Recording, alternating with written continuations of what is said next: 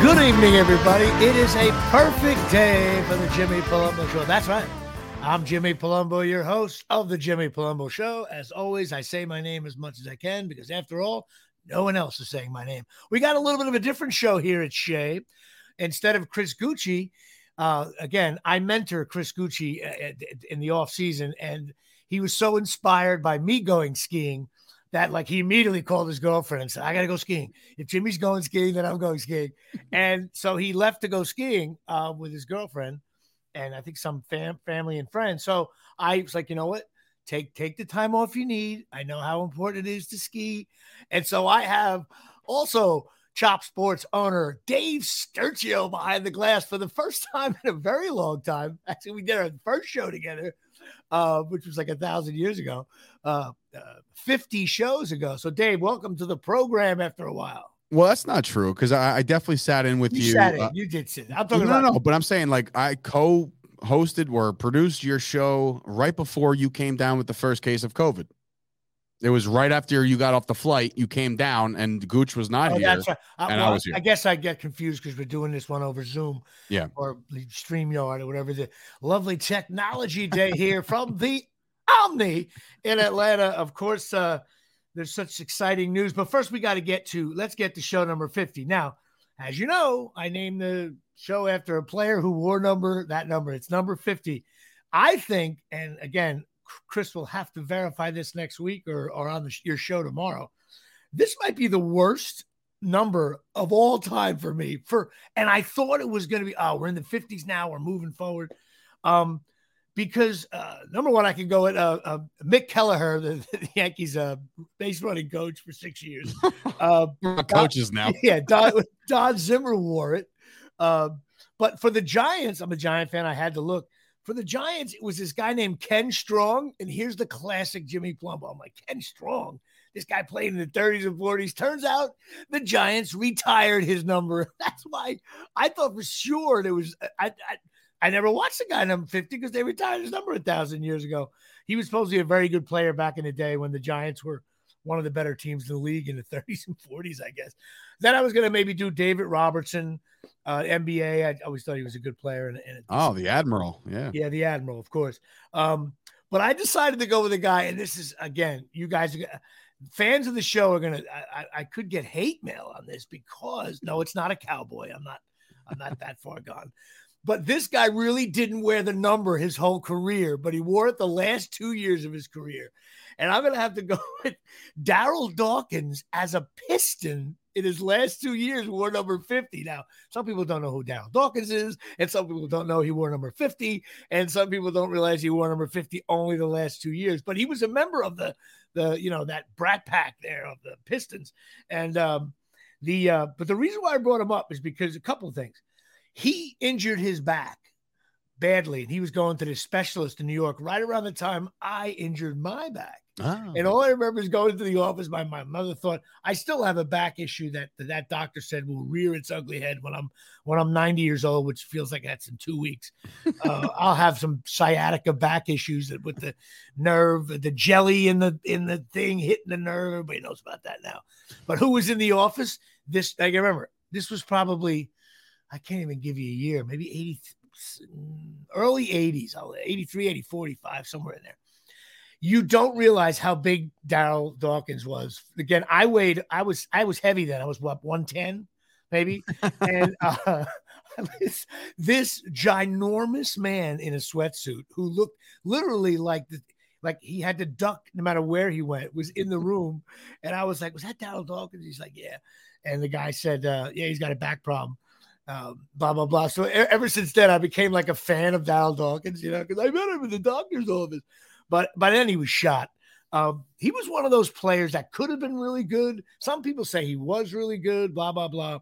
Unfortunately, he did pass away in 2015 of a heart attack. But the thing that I think Darryl Dawkins has to be brought up, and again, when I talk on the show, this is not Mike and the Mad Dog, and I'm not Chris or Dave where everything's verified, and although sometimes you guys are bullshitting too. I think he created a major, just like Lawrence Taylor created a different position in the NFL. Darryl Dawkins would dunk the ball, and break the backboard with glass all over the place to the point where they made it a rule. If you do that, it's a fine and suspension. Okay. And also, every NBA arena had to come out with a different backboard. So they had to have an extra one in the stands in case someone did do it. And they made it that whole give thing now, and there's a whole thing to it. Like, and I think it's pretty cool in his not storied NBA career that, like, you know, his grandkids or something like, oh, my grandfather played. Yeah, they had to change the basket because of him. Like, I just got, I don't know. Do you agree with that? Like, I like that. It's like almost as if before Shaq was doing it. You know, this guy was setting this up. See, for guys like me, Shaquille O'Neal was doing it because that's when ESPN was around and all that. I was like, Chocolate Thunder, Daryl Dawkins did that all the time. And so I'm going to name the show after him for that reason only. There was nobody. There was no lousy. There wasn't even that many great players. Mike Singletary I could have went with, but what am I going to talk about him for? He's too good. Anyway, Don Zimmer wore. Maybe I mentioned that, but anyway, So that's it. Who do you got? Well, you know where I was going with this. You know, I have to be a Cowboy, right? I have to stick with my Cowboys lineage. I get it. Chris does the Packers. So. Yeah, I mean, I did look up my other favorite teams on sports. You know, whether it be the Knicks or the Yankees or even the New York Rangers. But I went to the Cowboys. I was very disappointed that it didn't jump out at me like I thought it would. Now, I hope it's a guy I would know. I hope you picked an error that I possibly would know. You will, because I mean, you've watched the recent sport of Giants football. Okay. So somebody that had all of the Giants tight ends along with all the tight ends on lock for a little while he was at least on the field. Number 50, Sean Lee. Sean Lee was a linebacker for the Dallas Cowboys, and he's the guy from Notre Dame, right? Penn State. Oh, Penn State. Okay. Yeah, it was or was it Penn State? I think it was Penn State. I thought it was Notre Dame. Notre Dame is Jalen Smith was. Who's the one who got caught in the fishing game and the girl writing him? I don't know. I don't know. I'm tired of the Cowboys being wrapped up in scandals. I always thought Sean Lee was a classic sport thing. When he stayed on the field, he was very good. But unfortunately, in today's game, staying healthy is like part of your talent base. Wait, do you get hurt? There's a comedian out there. His name is Scooter Magruder. He does like reaction videos to all the Cowboys games, right? He would start off every reaction video with, is Sean Lee playing? Like, we didn't know. We just never knew. Yeah. Sean Lee either had a hamstring or a shoulder or a quad or this or that.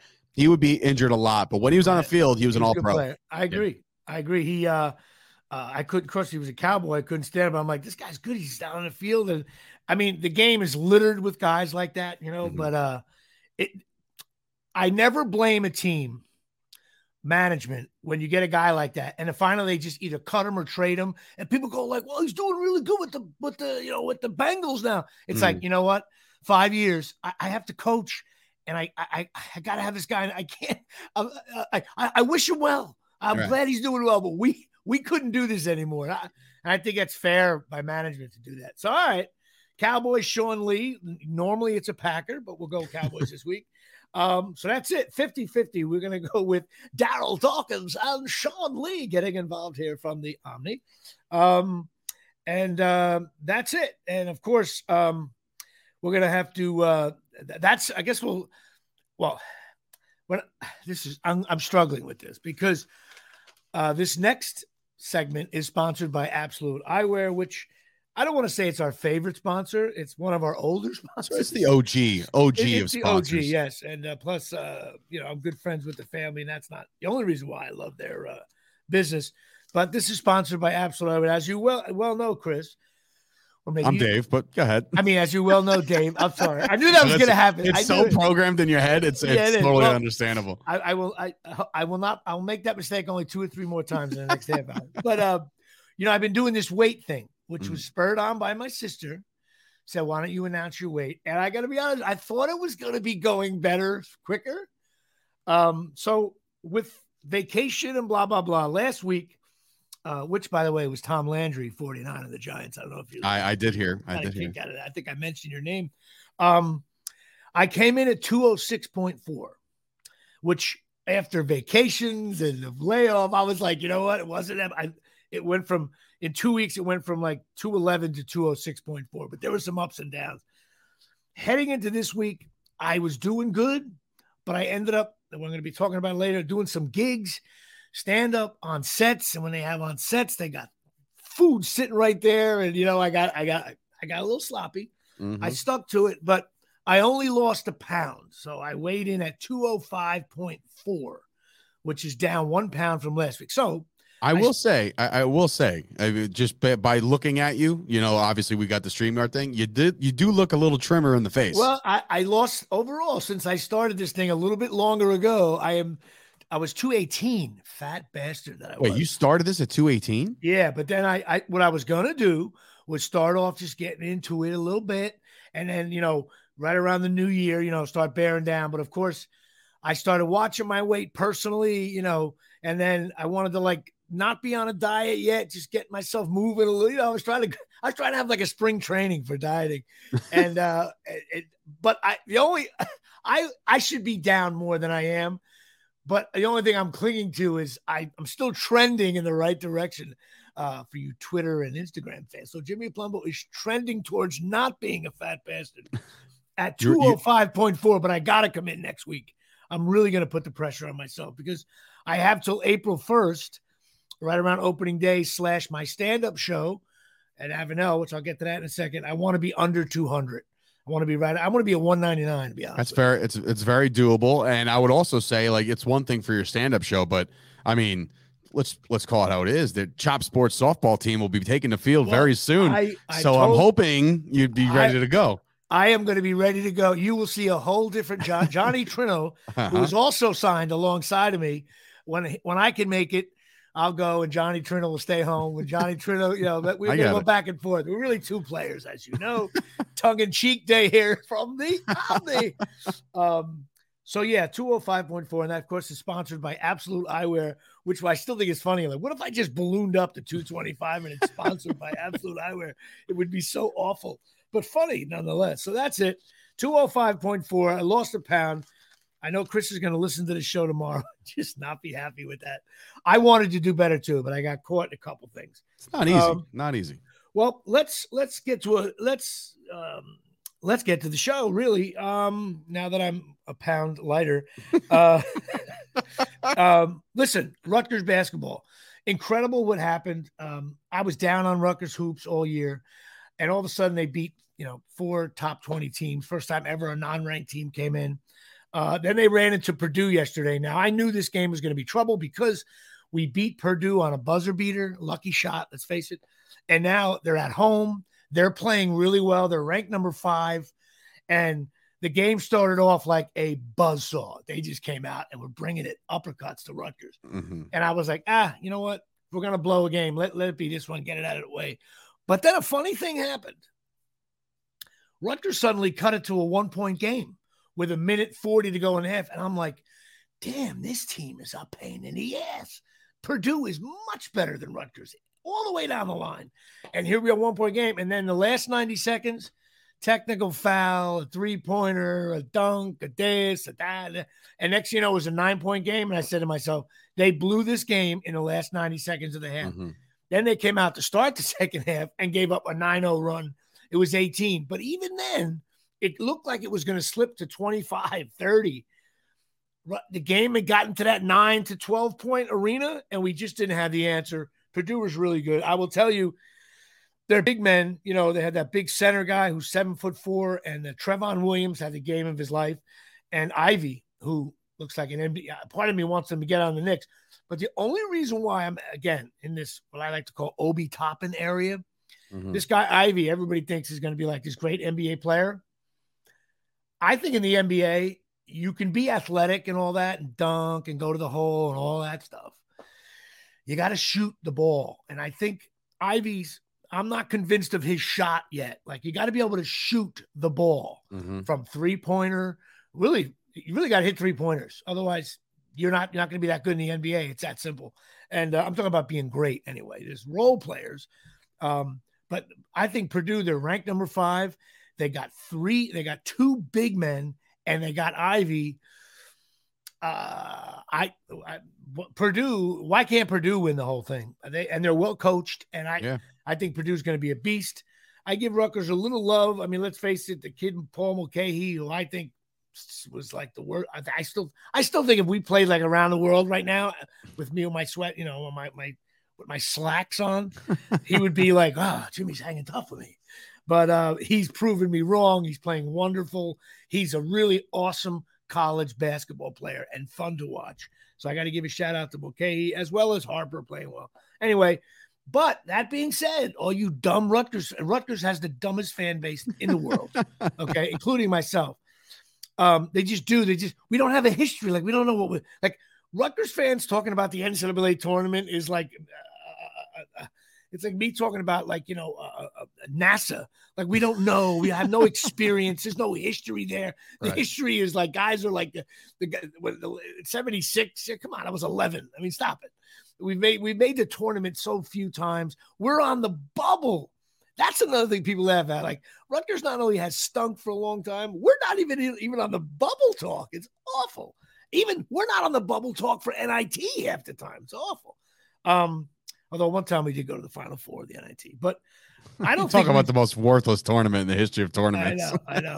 Barrett, as soon as you start talking about 3-letter tournaments, you're done. That's a great line. But I don't think they've clinched anything. I actually think with the schedule they got left, Michigan, Wisconsin, Penn State, and maybe they play Ohio State. I'm not sure. Don't tell me Rutgers can't go 0-4. They close with Penn State at home. Everybody's like, we got that game. Really? Well, the last time we played Penn State, they led by 13 from the beginning to the very end. So, like, I'm a fan now. I'm like, yeah, Rutgers can go 0-4, no doubt. They won't have to win 2 in the Big Ten tournament. Or part of me says that the way we're playing, we can go 3-2 and get a double bye in the tournament, which means, in those Big Ten tournaments, they start on Monday, and if you're really good, you don't play till like Sunday night. You play what's your gut say? I mean, what are they going to do? I think they're going to go. I think they're going to go 2-3, and that should clinch it, because then we'll be 12-8 in league, and I think that'll clinch it. If they go 1-4, they're going to have to win a game or two in the Big Ten tournament. So, you know what? The bottom line is, this team is a weird team. They're hard to watch. Sometimes they miss shots, but they brought me back in, Pacino. And so I'm enjoying it. And we'll switch to another basketball team. I'm sorry. I know. Well, this we can talk about because Chris doesn't know. But Dave, this Knicks thing, bro. This is the most.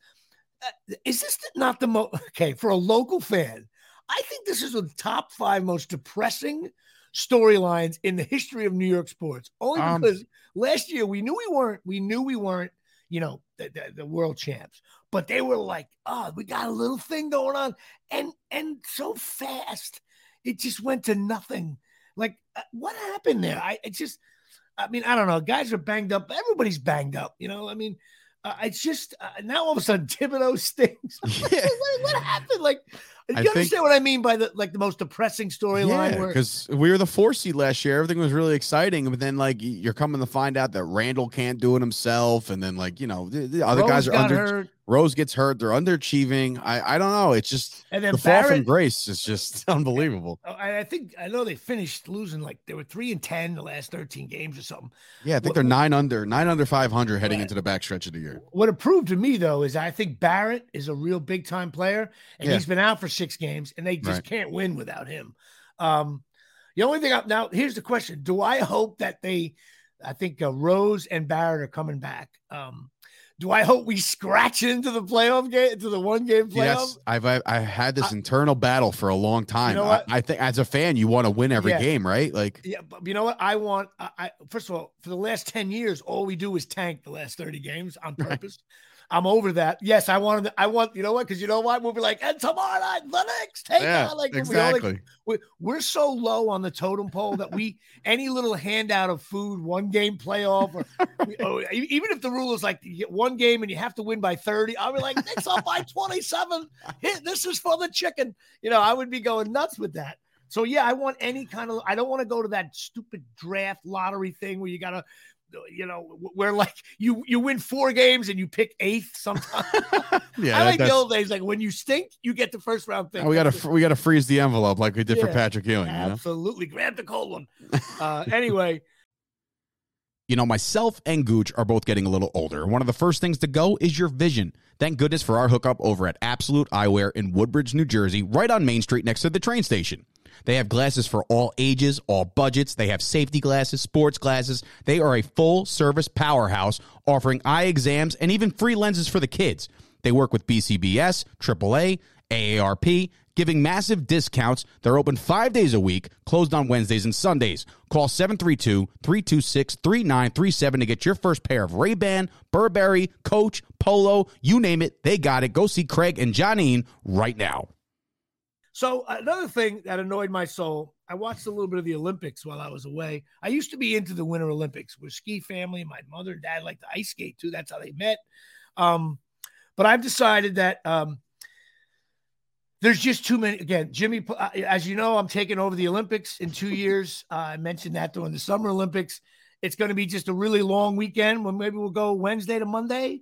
Maybe like even over President's Day weekend. We'll start on Wednesday. Opening ceremony is Wednesday, a 30-minute ceremony. Everybody walks around the track and then they're done. No explosion. Waves your little flag. Waves your flag. You're out. And you're the only three people from each sport. So it's like I don't need to see every athlete. Just three people go in, blah, blah, blah. In and out. Nice 45-minute show with 15 minutes of commercials, 8 to 10. And then we can put Blue Bloods on or whatever show's on. So then we just do all the events Thursday, Friday, Saturday, Sunday, Monday. We're out. Nice little closings. You know what? I have no problem with a huge closeout ceremony. Have it like Monday night, not during football season. Run a 5-hour closing ceremony, all that stuff. So it was a little more difficult to figure out the sports for some reason. But I'll make an attempt at Jimmy Palumbo's future Winter Olympics. And here we go. All right. I guess this is sponsored by Absolute Eyewear too. Might as well be worldwide, global, not peacemaking with this bad Olympic thing I'm about to say. But all right, here we go. Now alpine skiing, okay? Men and women. If I don't say men and women, I mean both. I'm into that. Men could do the same. Women could do the same thing as men, whatever. So they're in both. Alpine skiing, it's real simple. There's just a downhill, which means you start at the top and you see who gets down fastest. That's the greatest Olympics winter sport. You go. If you fall, there's this big thing I'm going to edge on with the skiing stuff and snowboarding. When you fall, it's huge demerit against you. That way, you can't just go flying down the hill and you fall like, I got 2 more chances. No, you fall. It's like, now I got to be perfect the other 2 times. So I'll allow 1 fall. Second fall, you're out. And the other thing is like a giant slalom where you go down through the gates, nice and easy. That's it. Done. No teams. Skiing's not a team sport. You go up a chairlift, you ski down. That's it. No team stuff. 2 events. Make the downhill the greatest thing ever. Maybe extra points for going way too fast. And I think there should be something if you fall or you spin out of control, but you don't go down, that should be like, oh, that's huge. You picked up an extra 5 style points. A near fall. So that's it. Now, the biathlon, which some people can't stand because you have to cross-country ski for like 10 miles. And in the middle of it, you got to drop down to your belly and shoot a target that's 7,000 miles away. And the guys are hitting the bullseye. I, for some reason, like this sport because to me, it represents 150 years ago. If your family was starving and you lived in Colorado, you had to run, look for the bird, drop down, shoot it, and then eat. So if some guy was like, I can't do it, you didn't eat. But the guy who remained calm and was really cool, he shot the bird or the bear or the deer and won.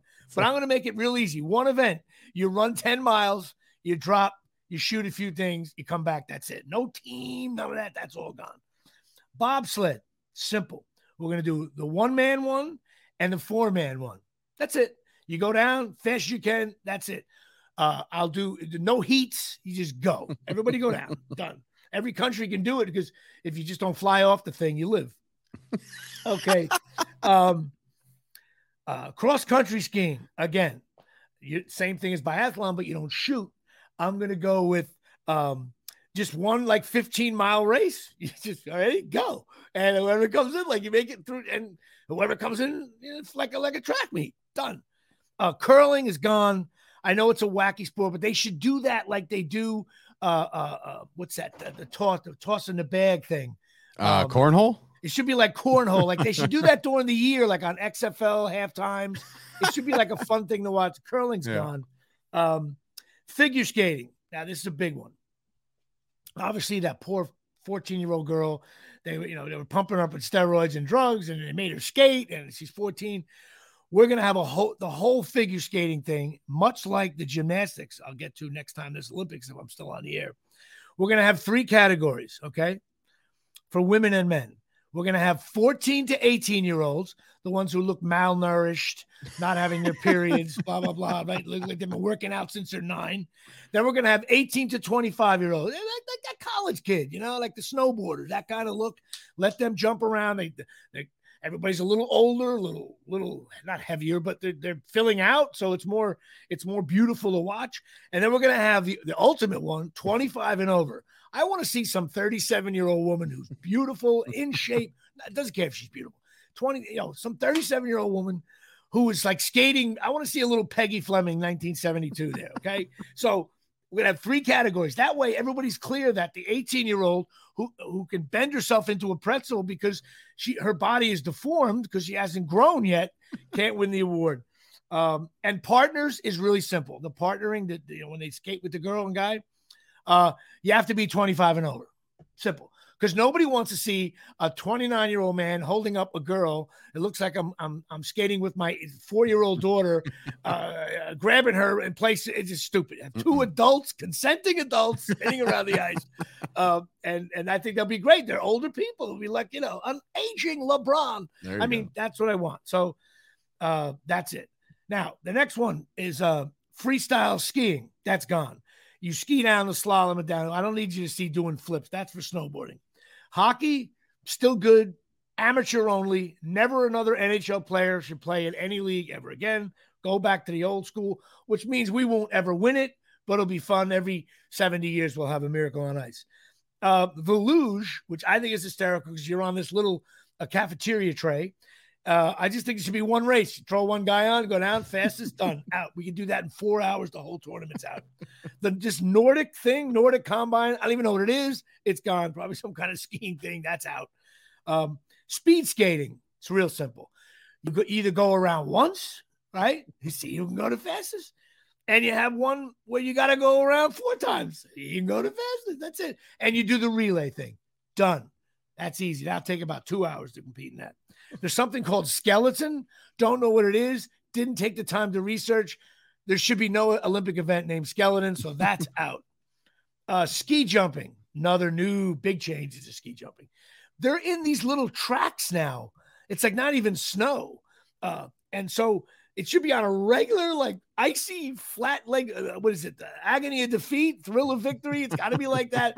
And I think it should be like a little treacherous where when's the last time somebody fell on the going down? When nobody falls on the downhill ramp, make it steeper, make it icier, make it. I don't want to see death, but I want to see like, whoa, did you see the guy from Australia? He flew off the thing. He flew into the people. Nobody got hurt.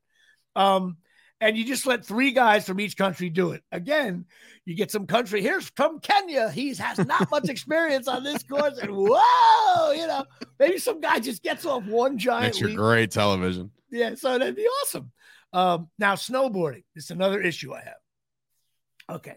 The girl who won the gold, the best ever, blah, blah, blah, blah, blah, blah. I'll tell you, all I saw watching from my ski lodge in Colorado was the greatest snowboarders in the world falling all over the place.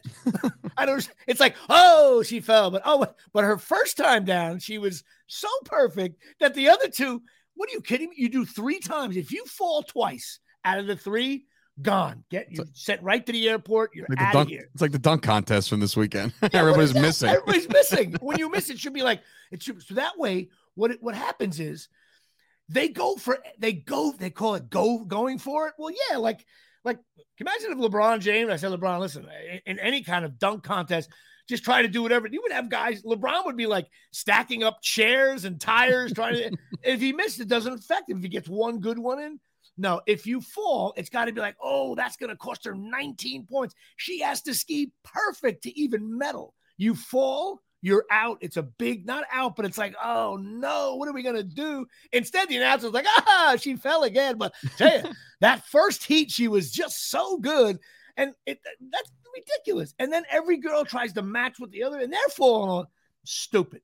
So we're going to have, we're going to have a snowboarding, change the whole thing. We're going to have snowboarding downhill. the same track that the skiers do for all. You can tell I'm a little anti-snowboarding here because I'm old. The same downhill run's got to be done by the snowboarder, and we'll just have some giant net at the bottom that they can just fly into, so they don't go flying into the chili at the lodge. So they're gonna have one downhill and a slalom, and we'll do the half pipe, which is cool to watch. But falling is a brutal thing. Like, oh dear Lord, she fell. She's in danger of not medaling. Instead of just like, oh, we'll do it again. And why do snowboarders always seem unconcerned at the bottom of the hill? You ever notice that? They're like taking their skis off, high-fiving people. Looks like they're all coming out of a Grateful Dead concert, all happy. You should be like, I trained 4 years. I just fell. This is devastation. So that's my thing on that. That's how I think it should go. Again, 5-day event, maybe 4.5 days. Put it right on television. Oh, new rule too. You can't have the Olympics in an area where it doesn't snow. Because where they just were, all the snow was fake. If you look when they in front of the factories, I don't know if you saw those pictures. When they do an aerial shot, it's like it looks like one of those golf desert classics, and then there's this white stuff going on. It looks like Miami in the '80s. Good evening, everybody. So anyway, that's my Olympic thing. So I just Olympics make me crazy. They got to have, and same thing with the gymnasts. You can't have this 4-year-old gymnast doing these moves. It looks like you're making pretzels. It's awful. Anyway, I think most people agree with me, but they're not going to admit it. So that's that. And these opening ceremonies, the whole thing is awful.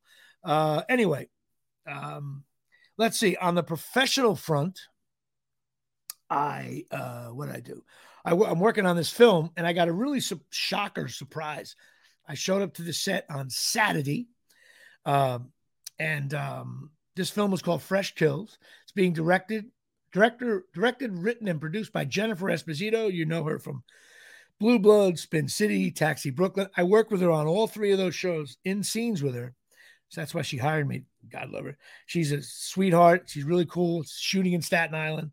But I show up on the set, and I play this mobster, Joe, his lawyer. I'm Stan, and this guy, Joe. Who do I see playing Joe? Ladies and gentlemen, those of you scoring at home in the Jimmy Palumbo Olympics, Dominic Lombardozzi, which is my buddy from the movie The Family. I spent 6 weeks in France with him. I got a million stories with him. As soon as I saw him, we were like hugging each other like 2 13-year-olds. Like, oh that's my God. So funny, man. And then we were talking with everybody. And the funny thing is, though, and this is this is probably going to go against the way people post on Instagram and Twitter. I could tell you, I'm in this movie. Okay. I do not have a big part in this movie. I'm in a bunch of scenes, but I don't have many lines at all. Maybe 1 or 2, and I'm holding a glass up, Jen Don. God bless. I have a couple of God bless lines, really. I have a presence in it, kind of, but not really. So I can't say, but I started making a joke. I'm like, what do? They hire Dominic, and they say, well, get that little guy. He's Gremlin there, little Jimmy Palumbo, whatever. Because I've worked with him on King of Staten Island, The Family, and now Fresh Kills. But it was a fun set to be on. Really cool crew. Jennifer Esposito was a doll, and also Annabella Sciorra. I think it's called Annabelle Sciorra is how you pronounce it. Italian actress.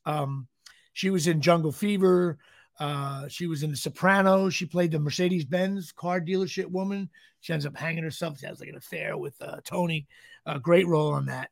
And she was there. I get to talk with her because I did a movie with her called Back in the Day.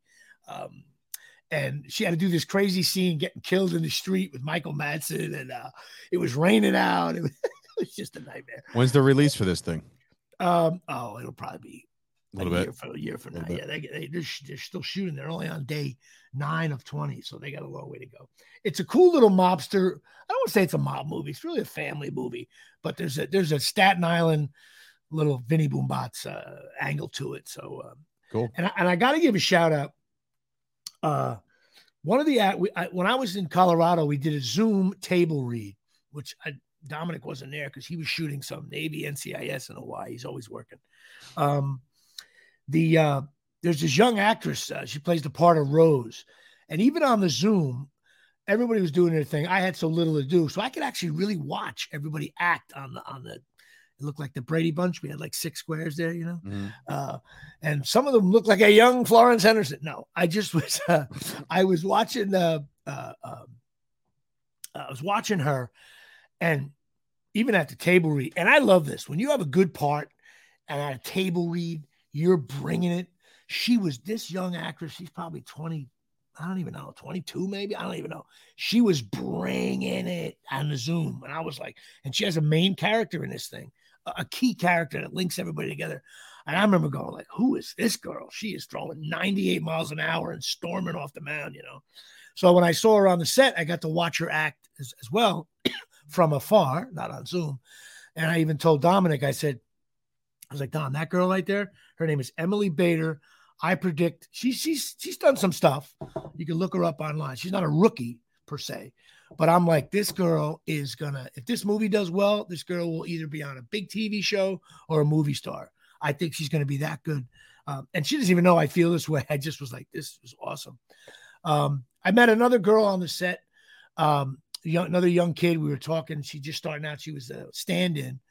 And she was sweet, and I was telling her my story, and Dominic was telling her his story, how he got started. And it was fun because I said, listen, you know, send me an email. I gave him my card with the podcast QR code. I said, I'm thinking, a lot of 21-year-olds want to listen to Jimmy Palumbo. So I said, send me an email and send me your stuff, and I'll pass it along to some of my agents. I don't have a problem with that. And I even told her, I was like, you know, I do this sometimes because I love helping people out. Because I didn't really have that with me when I started. Usually a month later, they just send you a text. Hey, Jimmy, remember me? I'm like, no, who are you? And then like, you forget. The next day I turned on my computer, boom, there was the email with all her stuff, headshots, blah, blah, blah. I looked at it and I passed it on to my people. I'd love to see her get an interview with my agency, Henderson Hogan. That would be fun. And I also sent it to KMR. I don't have a problem doing that. I got no skin in the game. And so she was cool.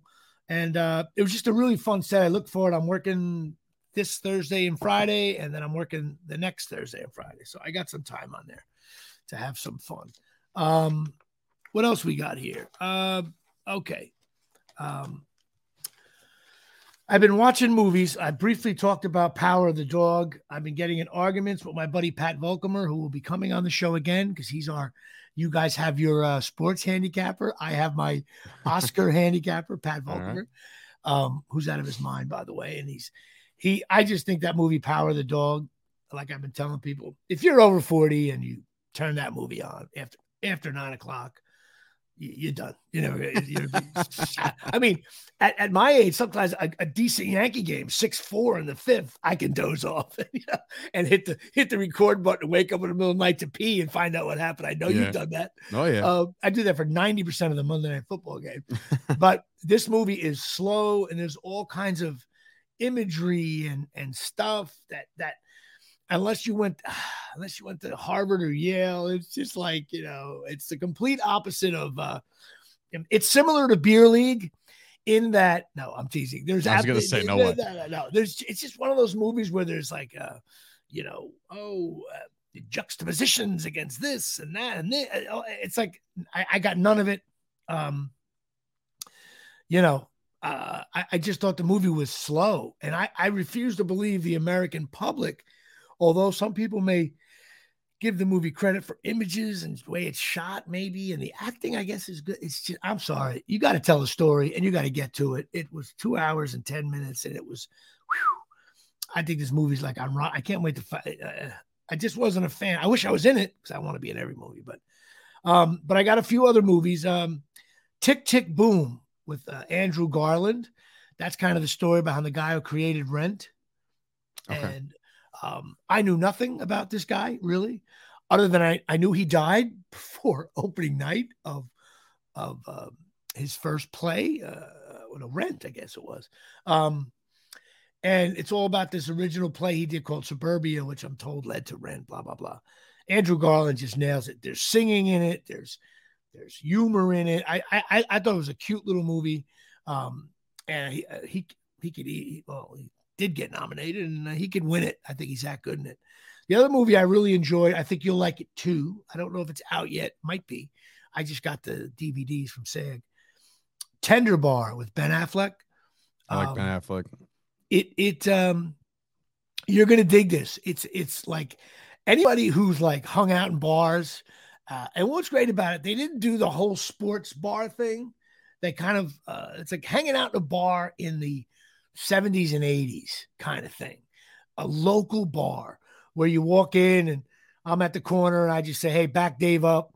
And then you back Jimmy up. And then, if someone else comes in, we both back them up. And then sometimes you don't get a chance to back the guy up. And then the guy will say, yeah, I buy you a drink. You don't back me up. All that like back me up stuff, rite of passion, your first drink, getting into college, and the dialogue between some of the owner of the bar, which I know a lot of owners of bars end up becoming friends, but regulars at barbecues, they invite I just think it's a really cool little thing and a slice of life about someone going to college and falling in love and stuff. And I think Ben Affleck's really good in it. I totally bought in.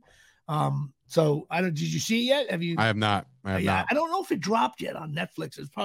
They're all going to be available. But I am a fan of Affleck, so I'll definitely watch that. I think you'll dig it. He's plays a really cool guy in this, I think. It's Batman. And yeah, there you go. But the other show I've been watching is Miss Maisel. I watched 2 episodes of that, only 2 drops so far, and I'm digging that. I think I love that show. I was on it once and I enjoy it and blah, blah, blah. So, everybody should watch that. I think if you're a fan of the show, you're a fan of the show. If you're not, well, then, I think my wife watches that actually. Yeah. It's a hit show, but okay. The key show I'm about to discuss on Netflix, which I think everybody should watch, maybe if you're over 35, is I'm going to make you watch it, but you won't.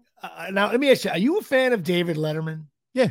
Not like you used to watch Letterman when you was on? From time to time. I wasn't like religiously, but like, yeah, I'd watch him. Okay. Well, the one of the head writers for David Letterman, one of them, a really key guy with Letterman the whole run, is this guy named Steve Young, and not the quarterback. I was gonna say, great quarterback. He did this documentary. He was on David Letterman. They used to have these where he would put these crazy albums that he found collecting, and they would discuss them, either weird band names, weird sounds, whatever. So he stumbled upon this.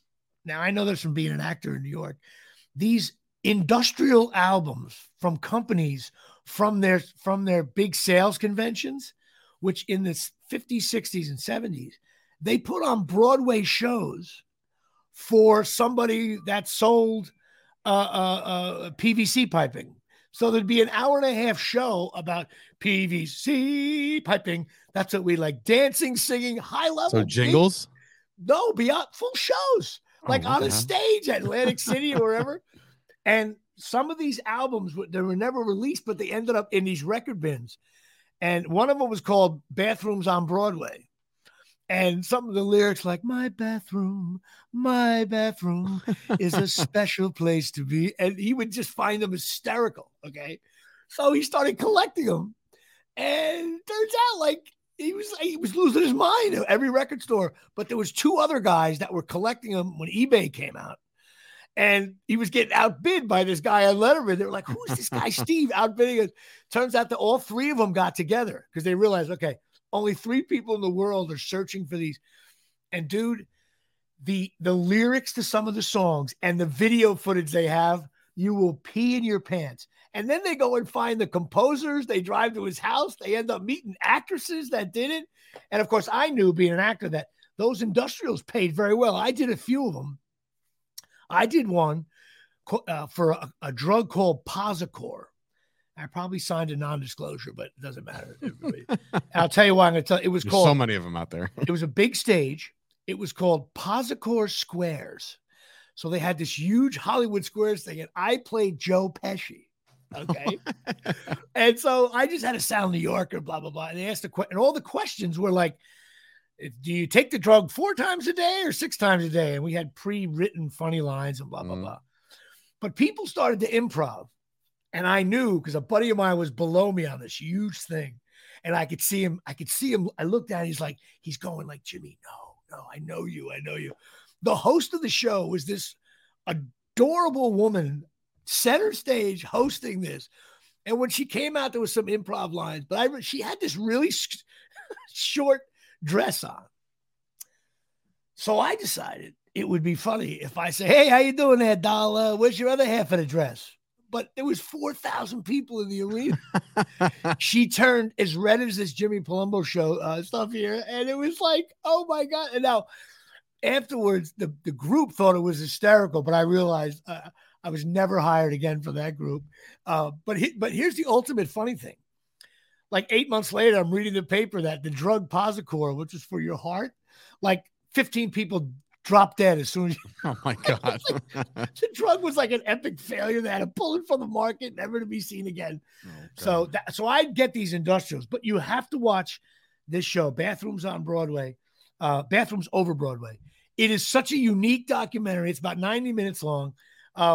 It starts off a little slow. You got to follow this guy, Steve Young, but it's also about the closing of Letterman's show. So if you're a fan of that, you'll dig that. But I'm telling you, dude, if you get into the mode of how funny these lyrics are in these shows they did, I mean, Frigid Air, doing songs about refrigerators, but like Broadway level. And Broadway stars. Valerie Harper did them. Tony Randall did them. All these stars have done them. Anyway, to me, it's one of the most highly recommended pictures of the year. And that's just how I feel about that. So I like it. Another final thing we'll discuss is this baseball strike thing. Knicks stink. The Rangers, I'm only a playoff hockey fan. I'm a Ranger fan only during the playoffs. Right. Like a delay in baseball is just, and again, the American public, Russia's going to invade maybe Ukraine. The stock market's down. The Knicks stink. Yes, I lumped that all in. And all this stuff going on in the world, COVID, trying to get back, Omicron, variants. And we have these multi-gabillionaires arguing with multi. Always look at it like this. A gabillionaire is arguing with A-Rod. That's how you have to look at it. Like a guy who's so loaded. Now they claim to be, no, we're trying to get more money for the minor leaguers. If that's the case, fine. Major League Baseball, give the major league players a raise. Give them, instead of $30,000 a year, give them $80,000 a year and feed them better. Or have a write-off system where you can write off the money that they spend at McDonald's. Give them a debit card so they can go whatever. But like, come on, are you kidding me? It's such a black eye for baseball in a time where, I feel like baseball's lost a little luster through the younger fans. So It's like, so if you're a younger fan coming up in the world right now and you're like, all right, I want to watch a sport. What do I watch? Baseball's not going to be one of them because one, they're not playing. They're not playing. So what's the point? Also, the games are long. Sadly, I think the games are good. Whereas, I think it's such a weird thing. This is why I think a Major League Baseball failed. The NFL game and the NBA game are horrific to watch. They are. They're just awful. And they really are. And if you've ever played, they stink. But it's so popular now due to gambling and fantasy football and the way the games look easy on TV and are structured. And they're only football games they can be long, but most part they're about 3 hours. And basketball games are about an hour and a half, hour and 45. And you also got like college basketball, which bleeds right into the NBA. So if you like when you watch the NCAA tournament this year, there's going to be like 10 players that you will see next year on the Timberwolves. None of them will be on the Knicks because the Knicks never sign anybody good. Right. But but the Major League Baseball game is still a decent game, even though they strike out home runs and stuff. And yet they're going to go on strike and delay. And then you're going to hear about guys not being able to get ready. And that annoys me. It's like, hey, wait a minute. Hey, Judge, you're making, not Judge. He didn't get his money yet. He will though. Like, hey, Giancarlo, who I think is the best player in the league. Hey, Giancarlo, like, I hope you're like going to the gym every day, right? And you're staying in shape. Like, I don't want to hear like, oh, no spring training. Because you know what I would say to Giancarlo? Giancarlo, listen, the only fan you have in the world is Jimmy Palumbo. Okay. And you were the best player in baseball last year. So here's what you do. You're making $25 million a year. Spend $4 million on a trainer to come to your house every 27 minutes between now until the strike breaks. You should be doing exercises. Have some kid, pick the best college pitcher that you know and the best college catcher, go to your local field and have them start throwing your balls. Like, I don't want to hear this. Oh, I couldn't get in shape. No, yeah. Why? You're a multimillionaire living in a house the size of Rahway. Why can't you just completely work out and be ready to go? I mean, you can't face major league pitching, but we're going to give you like 3 weeks of that, and you got to be ready to go opening day. I don't want to hear about hamstring pulls. You're going to get a lot of that. You're going to get a lot of that. That's you're going to ridiculous. You're going to get oblique strains. You're going to get all sorts of stuff. Why? Because you're a fat bastard sitting at home? No, you should be working out right now, the money we pay you. You can't strike. I predicted a 2-week delay. I hope I'm still right. Doesn't look that way. From what, as we record this week, they're meeting every day this week. Yeah, but I heard they meet for like 8 minutes. Well, that was last week. They did like a Zoom meeting for 15 minutes, and it was just like, oh, okay, that was pointless. But I think they're meeting this week every day to try to hammer something out, because they were given a deadline by the commissioner of baseball by Friday, that if they're not met by Friday, then you're going to start talking about jeopardizing opening day. Well, I will tell you this, as maybe to counter my own opinion. If I was on the player's side of negotiations, I would be a thorn. And here's why. It's real simple. I would talk about, I was like, listen, we refuse to wear different uniforms every 3 days. I'll be like, if you play for the New York Yankees, it's the interlocking NY.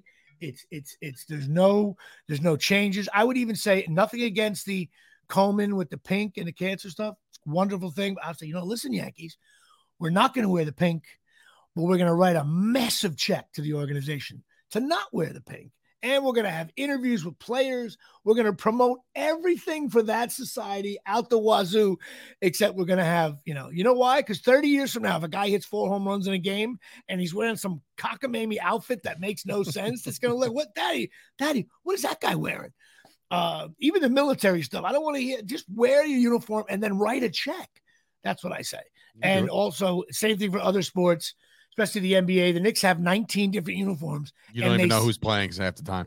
Yeah, right. I don't even know the names. In hockey, I don't know the city they're in. That's the greatest thing. If I don't see Minnesota North Stars, I'm like, who are these people? And didn't every team eventually was initially the Minnesota North Stars? Like, I think the New York Rangers were probably got into the league in 1904. I believe that they were the Minnesota North Stars, and then they became the Rangers. That might be the funniest joke I've said in 10 years right there. But I don't know the teams. I don't know the uniforms. You can't change. Boston Bruins? Oh, they were the Minnesota North Stars. Right. I think like the Boston Celtics were they were a hockey team. They became a basketball team. It's endless right there. That's great. I just don't get it. I don't know the team. First of all, I don't know the players anymore. I don't know anything, and then they're changing leagues and this and uniforms, and I have nothing against any event for the military or the Susan Komen thing. Don't take me the wrong way. The team will write a massive check, and they can do so many other things, like talk about a family member. There's all kinds of inserts they could do during the game. I just don't want to see, I just don't want to see a different uniform. You're a classic guy. And I don't even mind a little ad. Like, I could.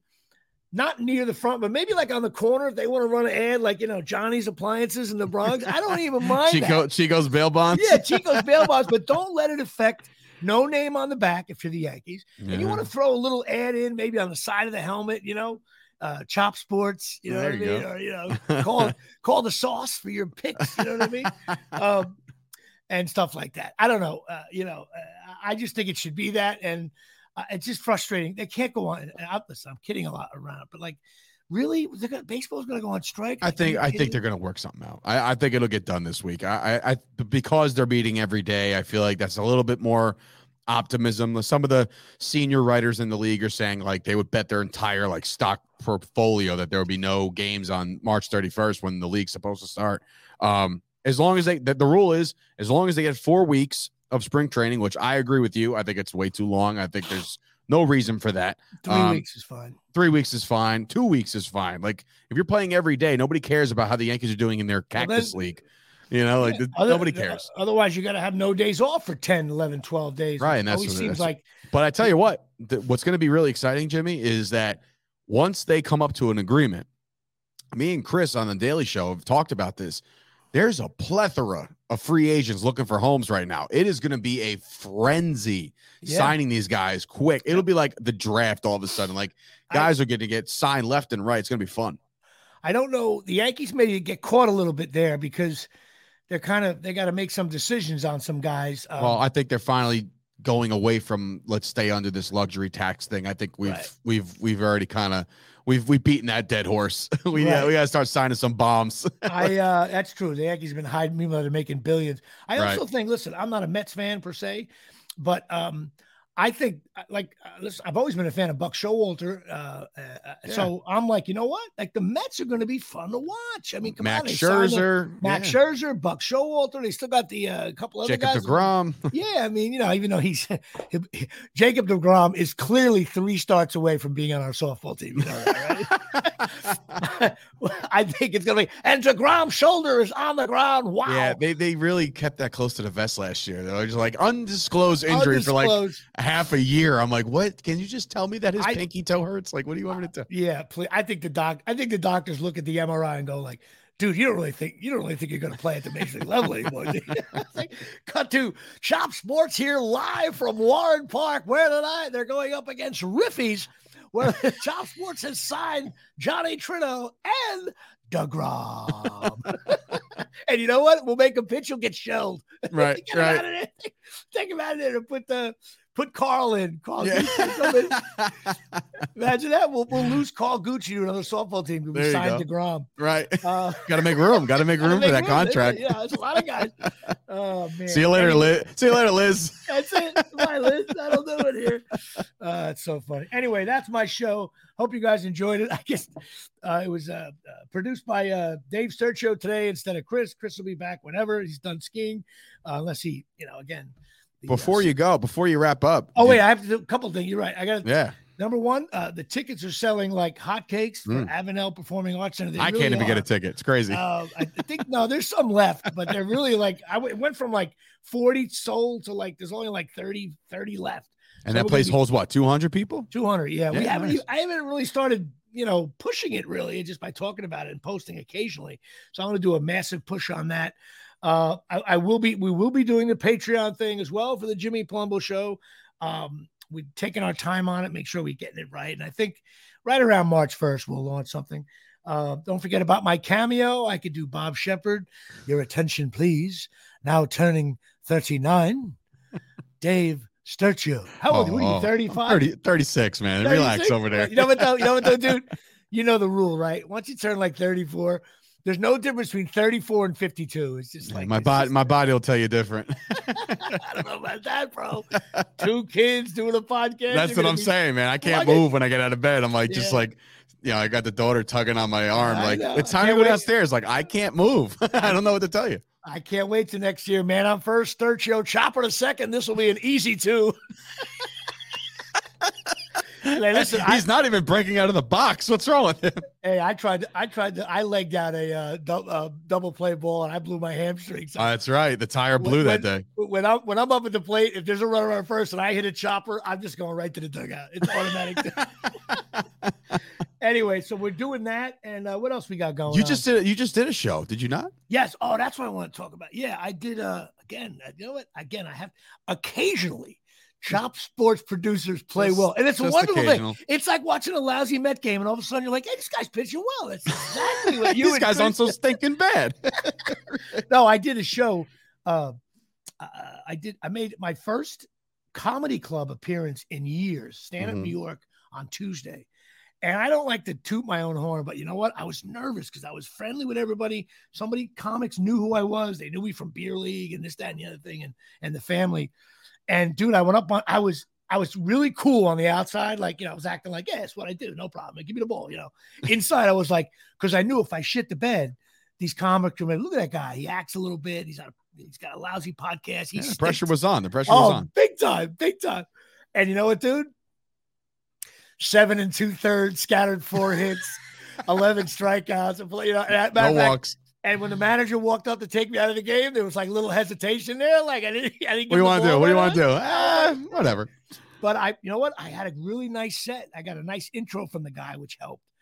He was talking about friends and stuff. So yeah, I mean, listen, I do your Instagram, and there was a lot of like tagged photos. People were taking photos of you and posting them and stuff. So it was a good shot. I'm doing another podcast on Wednesday. This kid Trent Marby has a podcast. He's based out of Indiana, but he's in New York now. He's a comic. He was at the show. He called me up and said, dude, I got to have you on my show. And he's had a lot of big comics on, which is cool. So I impressed him. At least I bullshitted him for one game. Here's spot start. Okay, but here's the classic Jimmy Palumbo. So then I'm getting like, oh, wow, I had another gig on Wednesday night, right? Because I went with Joe Matteries a couple weeks before, and I got these gigs and blah, blah, blah.